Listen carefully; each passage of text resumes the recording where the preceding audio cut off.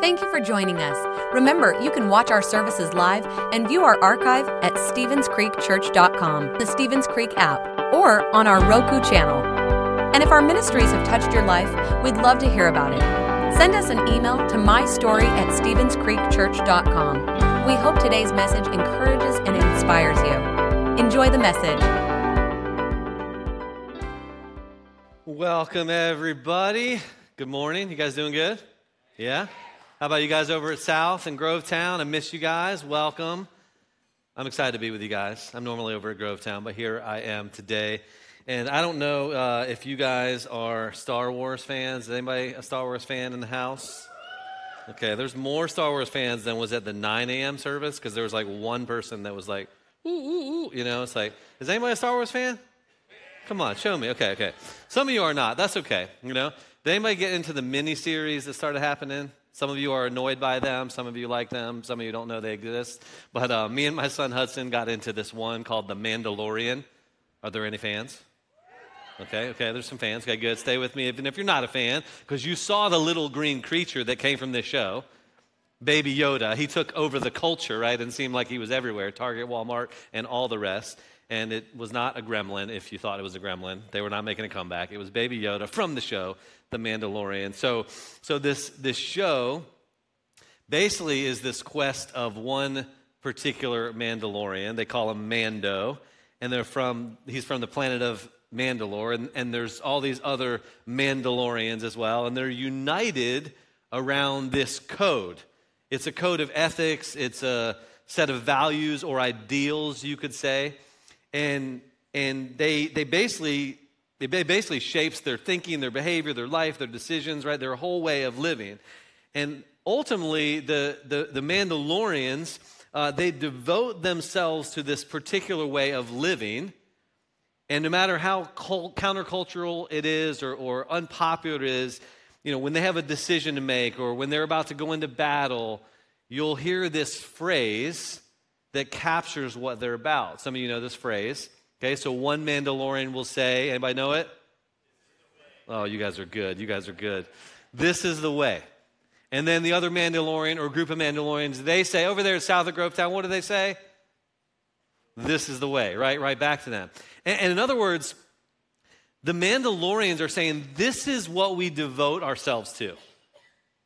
We believe it's the best way to live, and no matter how unpopular or countercultural it is, they're saying this is how we do things. This is how we do things. And today what I want us to explore together is what it really means to follow in the way of Jesus. To follow in the way of Jesus. Because many people assume or think, maybe you do too, maybe I do too, we assume or think that Jesus came on the scene and invited people to believe. Well, he didn't exactly focus on that with his first disciples. That wasn't his first invitation. Beliefs are important. We'll get to that in a moment. But when Jesus started into his ministry, he didn't simply invite people to believe. He invited people to follow. So in one case, Matthew chapter 4, we read this. One day, as Jesus was walking along the shore of the Sea of Galilee, he saw two brothers, Simon, also called Peter, and Andrew. So he sees Peter and Andrew. They're throwing a net into the water. They're fishing.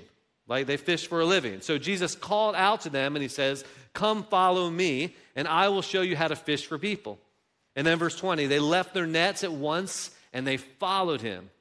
Then a little farther up the shore, he saw two brothers, James and John. They were sitting in a boat with their father Zebedee. They were repairing their nets and he called to them. He said the same. He said, come follow me again. They immediately followed him, and it says they left the boat and their father behind, and off they went with Jesus. And then verse 23, Jesus traveled through the region of Galilee, teaching in the synagogues and announcing the good news about the kingdom of God. So it is possible to be a Christian and not follow in the way of Jesus. Jesus didn't start by saying, believe in me. He started by saying, follow me. In other words, what I'm saying is you can be a believer. You can believe that Jesus Christ died for your sins, that he was raised to new life so that you can be forgiven, your eternity can be secure. You can be baptized in the name of the Father, the Son, and the Holy Spirit. You can believe in the Christian doctrine, yet still fail to truly follow Jesus. So I was a freshman in college. I went to the University of South Carolina, and I was there. No booze, please. I was there. They did lose. We had a rough time last night, if you're a football fan. But I went to South Carolina, and during my first semester, several things led up to this moment. But I decided in that season of my life that I was going to devote myself to Christ. No turning back. I'm all in. I had been raised in the church and, wrestled with different beliefs and sort of was wrestling with what I believe. And in that season, I said, yes, I'm going to follow you, Jesus, full devotion. And I remember telling my friend the next day after I made that decision, and I told my friend who was a follower of Jesus as well, and he said several things. He was happy for me, encouraged me. But he said one thing I'll never forget. And he said this. He said, don't just be a Christian, become a disciple. Don't just be a Christian, become a disciple. And in essence, he was saying, don't just be the person that believes in Jesus, be the person that follows Jesus where your entire life changes. Because that's really what Jesus invited his disciples, those first disciples, to be about. That they would follow his teachings and reorder their life around those teachings. That they would follow the person of Jesus and align their lives with his mission. And my friend, in essence, was saying, allow God to transform your life. And it's always been interesting to me in the Bible, you may or may not know this, may surprise you, but the word Christian only gets used 3 times. A couple times in Acts and then once later in the New Testament. And it's never used by a Jesus follower to describe themselves or to describe another Jesus follower. And it's not even used by Jesus. It's used by people outside the Jesus community. And there's this prominent group of people, followers of Jesus, that emerge on the scene, and they use it kind of as a label. It's in a not so positive way. It's sort of like those Christians, right? These people have emerged, they've been kind of become a disturbance or whatever, and so they say those Christians. And then you look at the New Testament, and there is a different word that does get used. In fact, it gets used 269 times. Not that I was counting, but it's the word disciple. And the word disciple can be translated in different ways. It can be student, it can be learner. Maybe the best translation is the idea of an apprentice. And then we look at the book of Acts, the history and the explosion of the early church, and we have this other description that describes the tribe of disciples, that group of people that's bubbling up in the first century. And they refer to themselves as followers of the way. Followers of the way. So the Greek word, the way, it gets translated, and it literally means a teaching in the most comprehensive way. A teaching in the most comprehensive way. Or another definition, you could translate it like this, a whole way of life. A whole way of life. So for those early disciples, following Jesus was not just about having a belief that would get you into heaven. It was a way of living that impacted every aspect of their life on earth. To follow in the way of Jesus was to follow a way of doing things, a way of being, a way of serving, a way of loving, a way of becoming. It would involve rearranging your life around the values of the kingdom of God. Rearranging your life in a way and living in a way that begins to resemble the life of Christ himself. So to follow in the way means that men as well as women would choose to live a countercultural way of living, have countercultural behaviors and thinking patterns and decision making. And it began to shape who they were and how they lived. You could say it like this: they weren't just believers, they were followers. They weren't just Christians, they were disciples. But somewhere along the way, we've mistakenly made it acceptable in the church to be a Christian but not be a disciple. And it's never been what Jesus intended. And to be clear, following Jesus, it isn't less than belief, but it is certainly more than belief. And if we're going to take the teachings and the mission of Jesus seriously, it must become more than belief alone. So when Jesus walked on this earth, he had 13 different occasions that we know of, and there was probably more, but 13 times he said, "Follow me," to another person. And I know the word follow is kind of at this stage embedded into our culture. I mean, we can follow a celebrity in social media. We can follow a famous athlete or a team. We can, follow our interests. We can follow a friend or unfollow a friend. And so we get used to that term. But the term follow in our day is really kind of a fluid term. But when Jesus said, follow me, he didn't use it in that way at all. It was not fluid. It was not fluid at all. It was tangible. It was concrete. It was really all-consuming.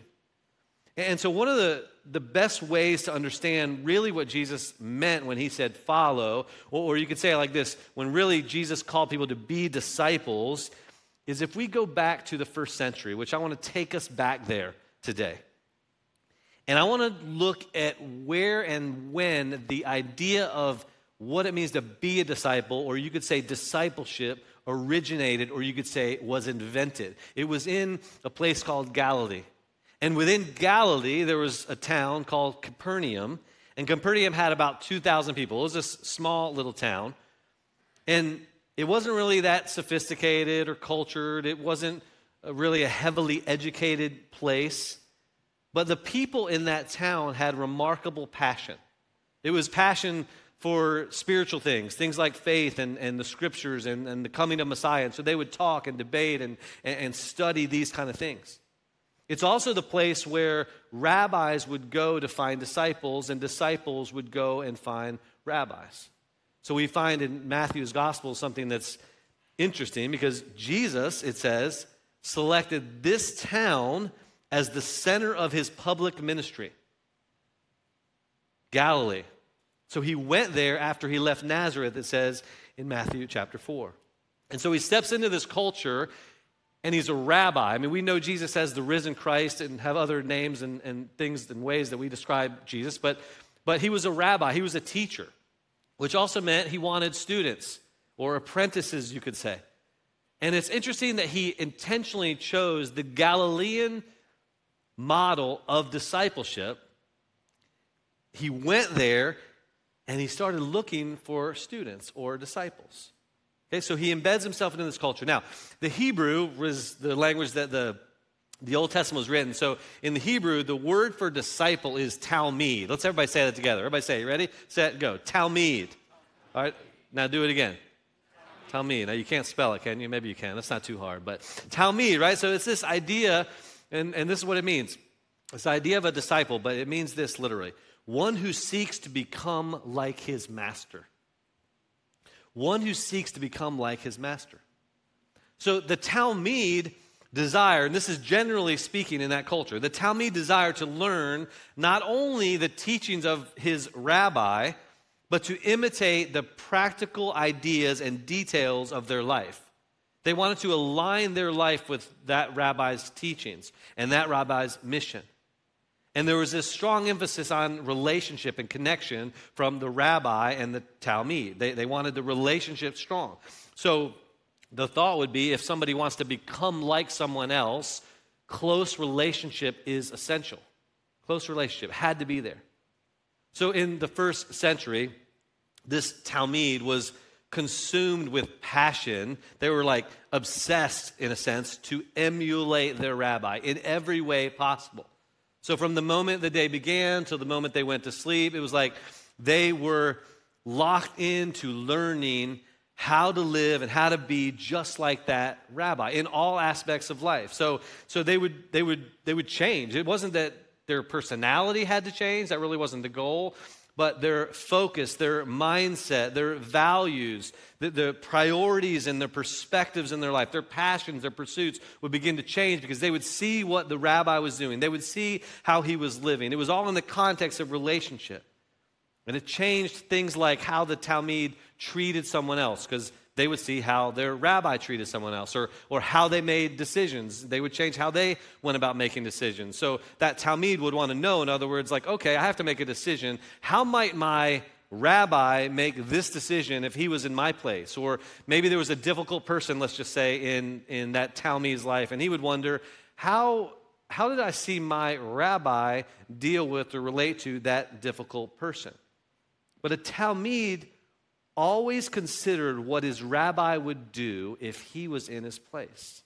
And that's really, in essence, what it means to be an apprentice. You admire your rabbi, You always want to emulate, or you could say mimic him in his approach to life, to behavior. And we know how this works in life because we've experienced it, we've been part of it, we've seen it everywhere. And you think about it first in kind of the negative sense. People model other people's behavior. In the context of a family, sometimes that happens. So real recently, my friend told me the story that his 7-year-old kid said a swear word that kind of surprised him. And he asked his son, he said, so where'd you get that word? Why'd you say that word? And his son said, in essence, Dad, I heard you say that word, so I thought I could say that word. It's like, ooh, right? The pain of being a parent. You have to be perfect. Well, none of us are, but your kids will model things that you do or say or the ways that you act.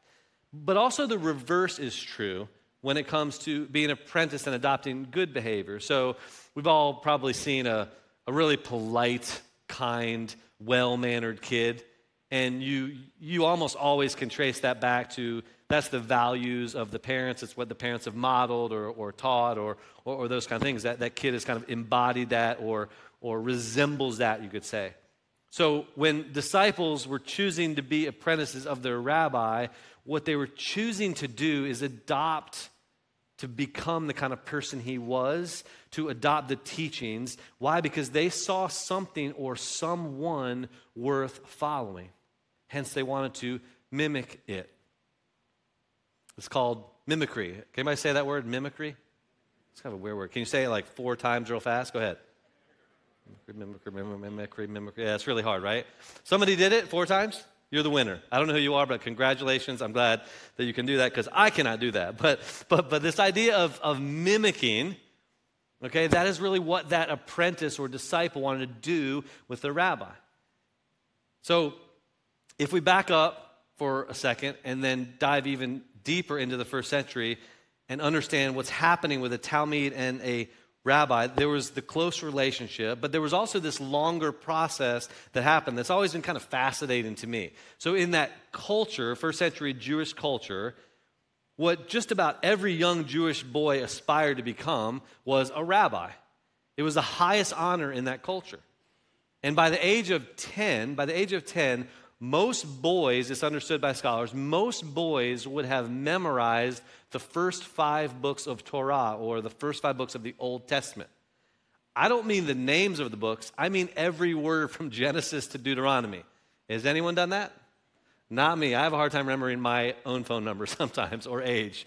But this was embedded into their culture. It's like before they could walk, they were starting to memorize the Hebrew scriptures. And then somewhere between the ages of 10 and 14, these boys would seek to memorize the rest of the Hebrew scriptures. That's like our Old Testament. Now, not everyone would achieve that, but that was what they were striving for. Some would kind of fall off and they would go to pursue their career that, their family does, whether it was a farmer, carpenter, or whatever. So not every boy would land there, but many would. And then the process would evolve. And about the age of 14, there were Jewish boys who really excelled. They really started to stand out. And they demonstrated exceptional knowledge and intellect, and you could say talent.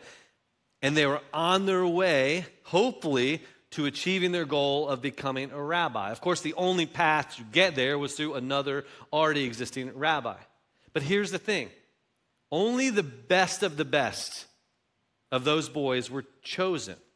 It was the ones who excelled the most in their intelligence, in their gifting, in their talent, in their memory, and they had to perform well enough under pressure because these rabbis would give them different kinds of tests. They had to prove, in essence, that they had what it takes to become like their rabbi. So about the age of 14 or 15, a Jewish boy, when they were, you could say ready or almost ready, they would approach a rabbi who they hoped and thought they could become like. They had typically been listening intently to this rabbi, following that rabbi around. Usually it would go on about 6 months. They had this hope and this longing that they would be noticed and selected by a rabbi that they were really drawn to. They wanted to study under him. And then at some point, that disciple or potential disciple would ask this question to that rabbi. When he had a moment, he'd seize the moment and he would say, "May I follow you?" Which is like asking the girl out that you've never talked to or something to go out on a date with you. Or like, I'm ready for no, right? It's like this moment. But in essence, what he was asking, he was saying, do you think I have what it takes to become like you? So rabbis were typically pretty humble, and they might say something like, I'm honored that you would ask. I noticed that you're seeking God, and I would like to help you. And mind you, the rabbis in that culture, they wanted to make many disciples, right? I mean, that was part of their motivation. They wanted their message to spread, but they were very particular. They were very specific. They were very, you could say, selective in who they chose. So they wanted to be sure those potential disciples could, what was called, take on their yoke. And their yoke, in essence, was their interpretation or their perspective on how to live out the truth of the Scriptures. So stay with me. They wanted only disciples who they really believed not only could become like them, but who could carry on their yoke. They could teach the message, they could live the message, they could spread the message. And if they did not feel like that Talmud or disciple could, they would not select him. So in essence, what they were looking for was like the Harvard, Yale boys, the valedictorians, the all-stars, the super talents, if you want to say. And in most cases, after these rabbis ran these Talmud through different tests, they'd quote a text from the Bible, and they would expect the Talmud, this is one example, to answer, or they'd ask him a question about the text of the Bible. They'd expect him to answer the question with another question to prove that they knew the text well enough to, So there was things like this, and they were essentially proving themselves to the rabbi. But for most, the rabbi would essentially say something to the effect of, hey, you're a godly man, you know the Scriptures, but it's time for you to go home and take on the trade of your family, farmer, carpenter, whatever. Which, it's like, that's a big rejection, in case you missed that, right? It's like saying, God has gifted you, but you don't have the abilities, you don't have what it takes to do what I want you to do.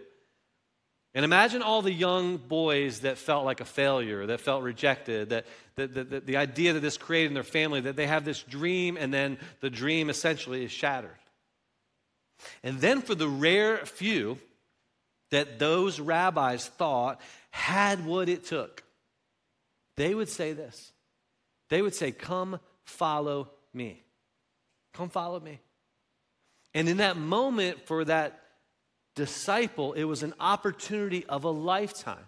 So the boy would leave his family, he would leave his village, he would leave the synagogue he's studying in.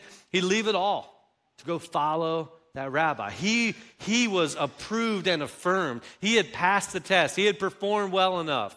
He had what it takes.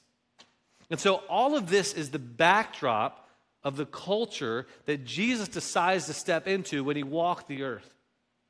He steps into this culture, but as he typically does, at one level he embraced the rabbinical system and the Galilean discipleship model. He stepped into that, embraced some of that, but then as he often does, he then flips the whole system on its head. So it's time for him to choose his disciples. His ministry is about to begin. And here's the thing about Jesus. He wasn't looking for the most gifted. He wasn't looking for the most intellectual or smartest. He wasn't looking for people who could prove that they had what it takes to be his disciple, to become like him, to do it how he did it. Nobody had to prove themselves to Jesus. Instead, Jesus decided he was going to choose 12, what the Bible calls ordinary, unschooled people. Ordinary, unschooled people like you and me. Why did he choose them? Because he believed in their potential to change. He believed that they could become like him in the power and the grace of God. As imperfect as they were, he believed that through God's power and God's grace that they could be used to bring change in human history. So Jesus selects these. And most scholars think most of the disciples were somewhere around the age of like a high school sophomore. It was Matthew, the tax collector. He was probably older. But these are young guys. And these disciples, these 12, they had almost certainly been passed up in that culture because of their age and where they were in life. They had almost certainly been passed up by other rabbis. But all of that didn't matter to Jesus. To everyone's surprise, he chose these 12 who looked unextraordinary to most, but pre-great to Jesus. He comes along, his reputation precedes him, and he says first to Peter and Andrew, "Come follow me." And what does the text say? It says immediately they went to follow him. And then James and John says immediately they left their boat and their family. And I just kind of imagine, this part isn't in the Bible, but I imagine Zebedee the father, right, going back to mom. It's like he went out with the boys and he comes back without them. They're, 15 years old or so. Right? And mom's like, "Where are the boys?" "Oh, I left them with this guy." It's like, well, that's not going to go so good, But in that culture, it was different. That was like the dream. That was the aspiration. That was the man, this happened. This is amazing. They were thrilled. The parents were like, "Oh my goodness, my boys got selected by this rabbi," and it was Jesus of all people. I know that kind of sounds crazy to us, but this was a dream come true. This was a moment, this was a life-changing encounter that the Son of God had with these people that would turn their worlds upside down and later would turn the world upside down. And all this is the culture that Jesus stepped into, but it brings a question to the forefront, really for all of us who say, "I want to follow you, Jesus." And the question is this: how do I actually become like Jesus? Because if you're anything like me and you're honest, that's a daunting thing to take on, that I want to become like Jesus. But that's what Jesus was inviting these disciples to do and to embody. So there's this phrase in the New Testament, and it's found in various places throughout the Bible. It's kind of from the ancient Near East, and it captures really the heart and how-to of someone becoming like their rabbi, in our case, Jesus. It's a phrase to sit at someone's feet. So in one case, you have Mary, who was a woman who became a disciple, which, by the way, Jesus flipped that part of the culture upside down too, where he actually had women disciples, not as part of the 12, but he had other disciples as he went throughout his ministry. There's like the 3, the 12, the 70. But he was the first rabbi to select a woman to be a disciple. So Mary, it says, was sitting at the Lord's feet, which indicated there's a significant relationship and connection between a rabbi and a disciple. But here's the thing. When we think sitting at his feet, we think, we're sitting in a chair on the floor next to him in a chair or something like that, and perhaps that's one way. But really, Jesus wasn't talking about so much the physical location of Mary in the room. It's about Mary's declaration of a fundamental decision that she's made for her entire life. We can be sitting at Jesus' feet, of course, when we're in prayer. But we can be sitting at Jesus' feet with that kind of posture when we're making our child's lunch, or when we're driving to work, or when we're exercising at the gym, or when we're watching Netflix or sending a text message, or in other nooks and crannies of life. We can be sitting at the feet of Jesus, inviting him to be with us in the present moment, to be our teacher, to be our guide, to be our master. We can be listening to him and being led by the Spirit.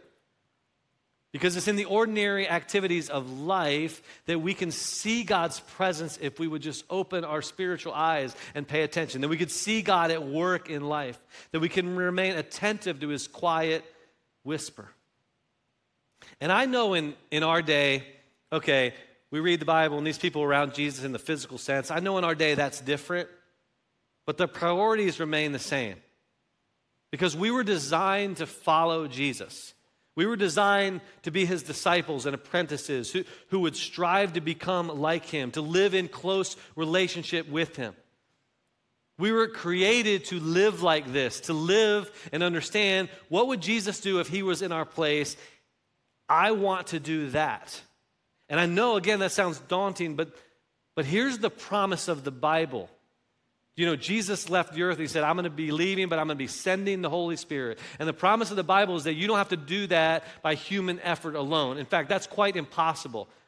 Jesus says, no, I want close relationship. In John 15, he says, abide in the vine and the fruit of the Spirit will be born in your life. Things like love, joy, peace, patience, kindness, self-control, gentleness, goodness. I don't know about you, but I want more of those things in my life. But he says, you don't muster these things up. You don't try harder to get these things. It's like, what do? That's not your job. Your job is to abide in the vine, to stay connected in close relationship to me. And then the power and the grace of the Holy Spirit will begin to transform all of who you are.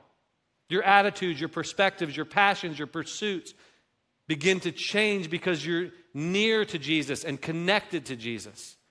So the pressure is off of us.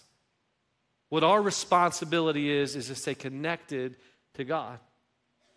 And back in the first century, there was a blessing that expressed the full devotion of a disciple. It was said about them, those who said or who lived out, they were consistently connected to the presence of the one they followed, Jesus. And this was the saying, may you always be covered in the dust of your rabbi. That was the blessing that was said about them. May you always be covered in the dust of your rabbi. What did that mean? Well, of course, there wasn't paved roads like we have today, really. There was dusty roads, dirt roads, and they wore sandals, and they, of course, didn't wear socks like we do today sometimes. It's a fashion statement in our day, I guess. Does anybody wear socks with sandals? Don't admit that. Sorry. That's a conversation for another day. But anyway, they didn't wear socks with sandals, so they walked around. Their feet got dusty. So may you be covered in the dust of the rabbi. In essence, when a disciple would follow the rabbi, what would happen? They would get dusty because they'd be so close to that rabbi that the dust of their feet would fly up on their clothes, even get on their face, their legs, all that. So the dustier you were, the better. And if you were to live in the first century, legend has it that if the rabbi was walking around town, you'd see these other disciples that were following him. And if he, bent down to smell a flower, what would those disciples do? They'd bend down to smell a flower. If he picked up a stick and chewed on it, they'd pick up a stick and chew on it. That was the idea. Because why? They wanted to be just like him in every way possible. They wanted to mimic him and imitate him and emulate him because they admired him and wanted to be like him. They did anything and everything they could to do that. It didn't matter the activity. It was an opportunity before them to learn from the rabbi how to be just like the rabbi. So at one point, a few years ago, I read through the 4 Gospels at the beginning of the New Testament, and I kind of had one real lens on it. I asked the question, what were the disciples really doing throughout the Gospels? And the answer to that question might seem obvious, but it really hit me. They were with Jesus all the time.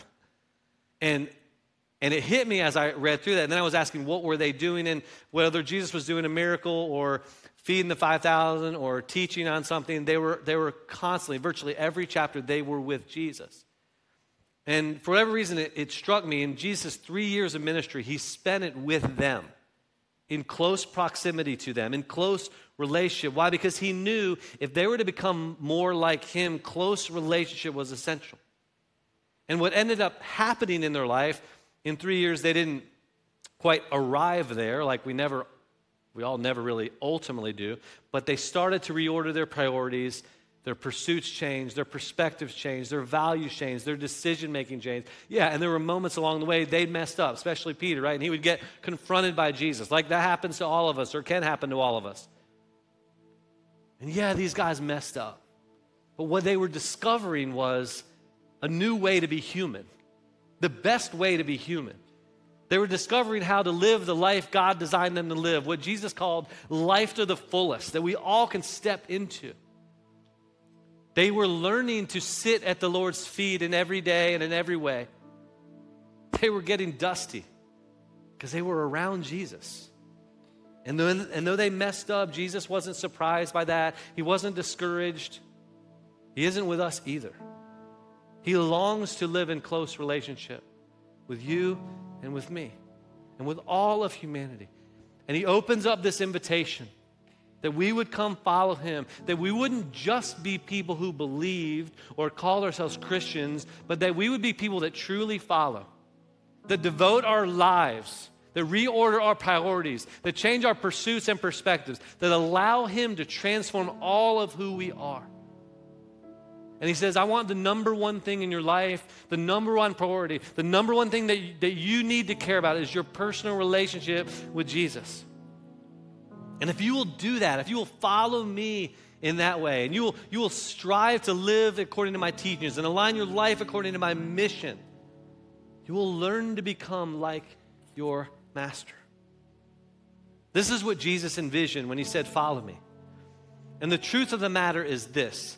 So many times, I'm guilty too, we settle for less. And what I want to tell you today is that you were made for more than you can ever imagine. that God has something unique and special, that God has something planned for you today, tomorrow, and in weeks and months and years ahead. That God is just saying to you and to me, come follow me and I will transform your life. Come follow me and I will reorder things. Come follow me and I will make you into the person and help you to do those things that you were called and designed to do and be. I want to bring change to your life, and I want to use you to bring change to other people's lives. You were made for more. You were made for more than you can even imagine, I'm telling you, and Jesus believes that about ordinary people like you and like me, women and men and students and kids, young people and old people of all different backgrounds and all different failures that might have happened in your life, that Jesus says to you, come follow me. And when you stumble and you fall, the invitation still awaits you. He says, get back up and follow me, because I got more for your life. And I know perhaps there could even be somebody here today and you've actually never followed Jesus. And I want to tell you today that you can say yes to Jesus right now. You can say, yes, Jesus, I've never chose to follow you. I was there one day in my life and I said, yes, Jesus, I'm going to follow you. No turning back. And there might be others in the room that maybe you've stumbled, maybe you've stalled out, maybe you've gotten derailed for one reason or another. But I want to tell you that the invitation is still in front of you. That Jesus is saying to you, follow me. And I will change you, I will form you, and I will use you. That you were made for more. And for all of us this day, there is a reminder that Jesus is saying, if you would follow me, if you would come after me, there's so much more in your life that awaits you. There's so much more that I have for you if you would just trust me every day. Will you pause with me as I pray for you this morning? Father, I just pray for each and every person today. Every person over there at South and at Grovetown, every person listening online, and every person in this room that I stand. God, I ask that your presence would be near to them.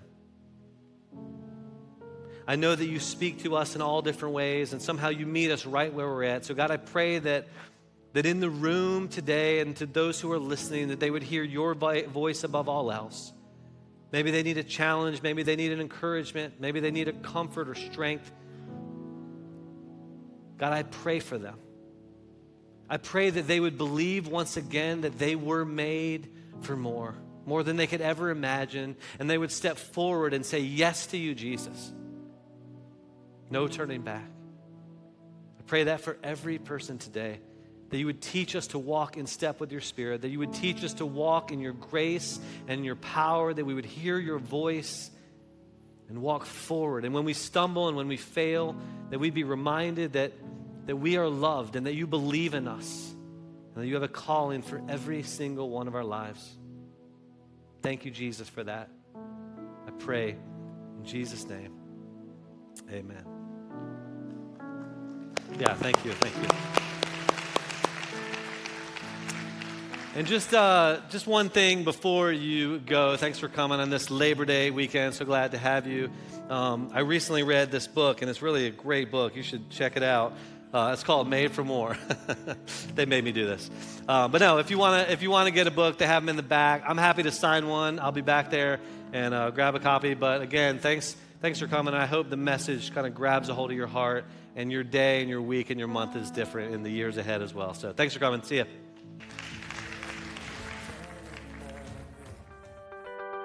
Thanks for listening. If you would like to help support the ministries of Stevens Creek Church, please go to StevensCreekChurch.com and click the Give button. See you next time.